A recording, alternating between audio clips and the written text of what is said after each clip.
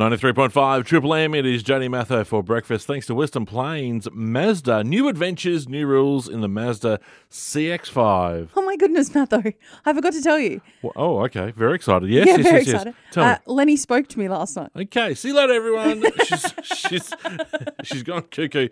Lenny, your dog spoke to you last night. Yeah. So Well, I this is fairly good news. completely forgot that had happened. And then I was scrolling the internet and I saw a video that popped up and it says, Husky has an Italian accent that shocks everyone. And I was like, oh my God, my dog spoke to me last night. I'm sorry. All right, there's so much going on.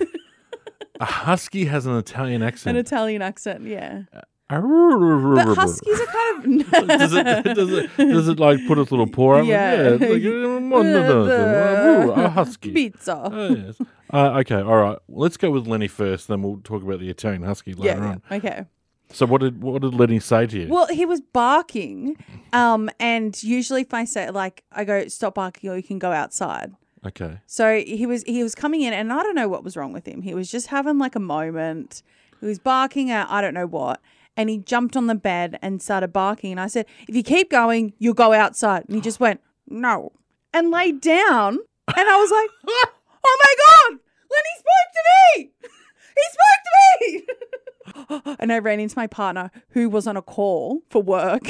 And I was like, he spoke to me. Oh, gosh. Lenny Mr. and Jodi. I are speaking to each other. And then he did it again. He did it twice. What did he say the next time? He said no again. Oh, okay. Because he was barking. And I was like, I said it last time. I'll say it again. If you keep going, you'll go outside. I was expecting you to say, he said, have you caught the latest Stranger Things? It's really good. No, he can only say no to me.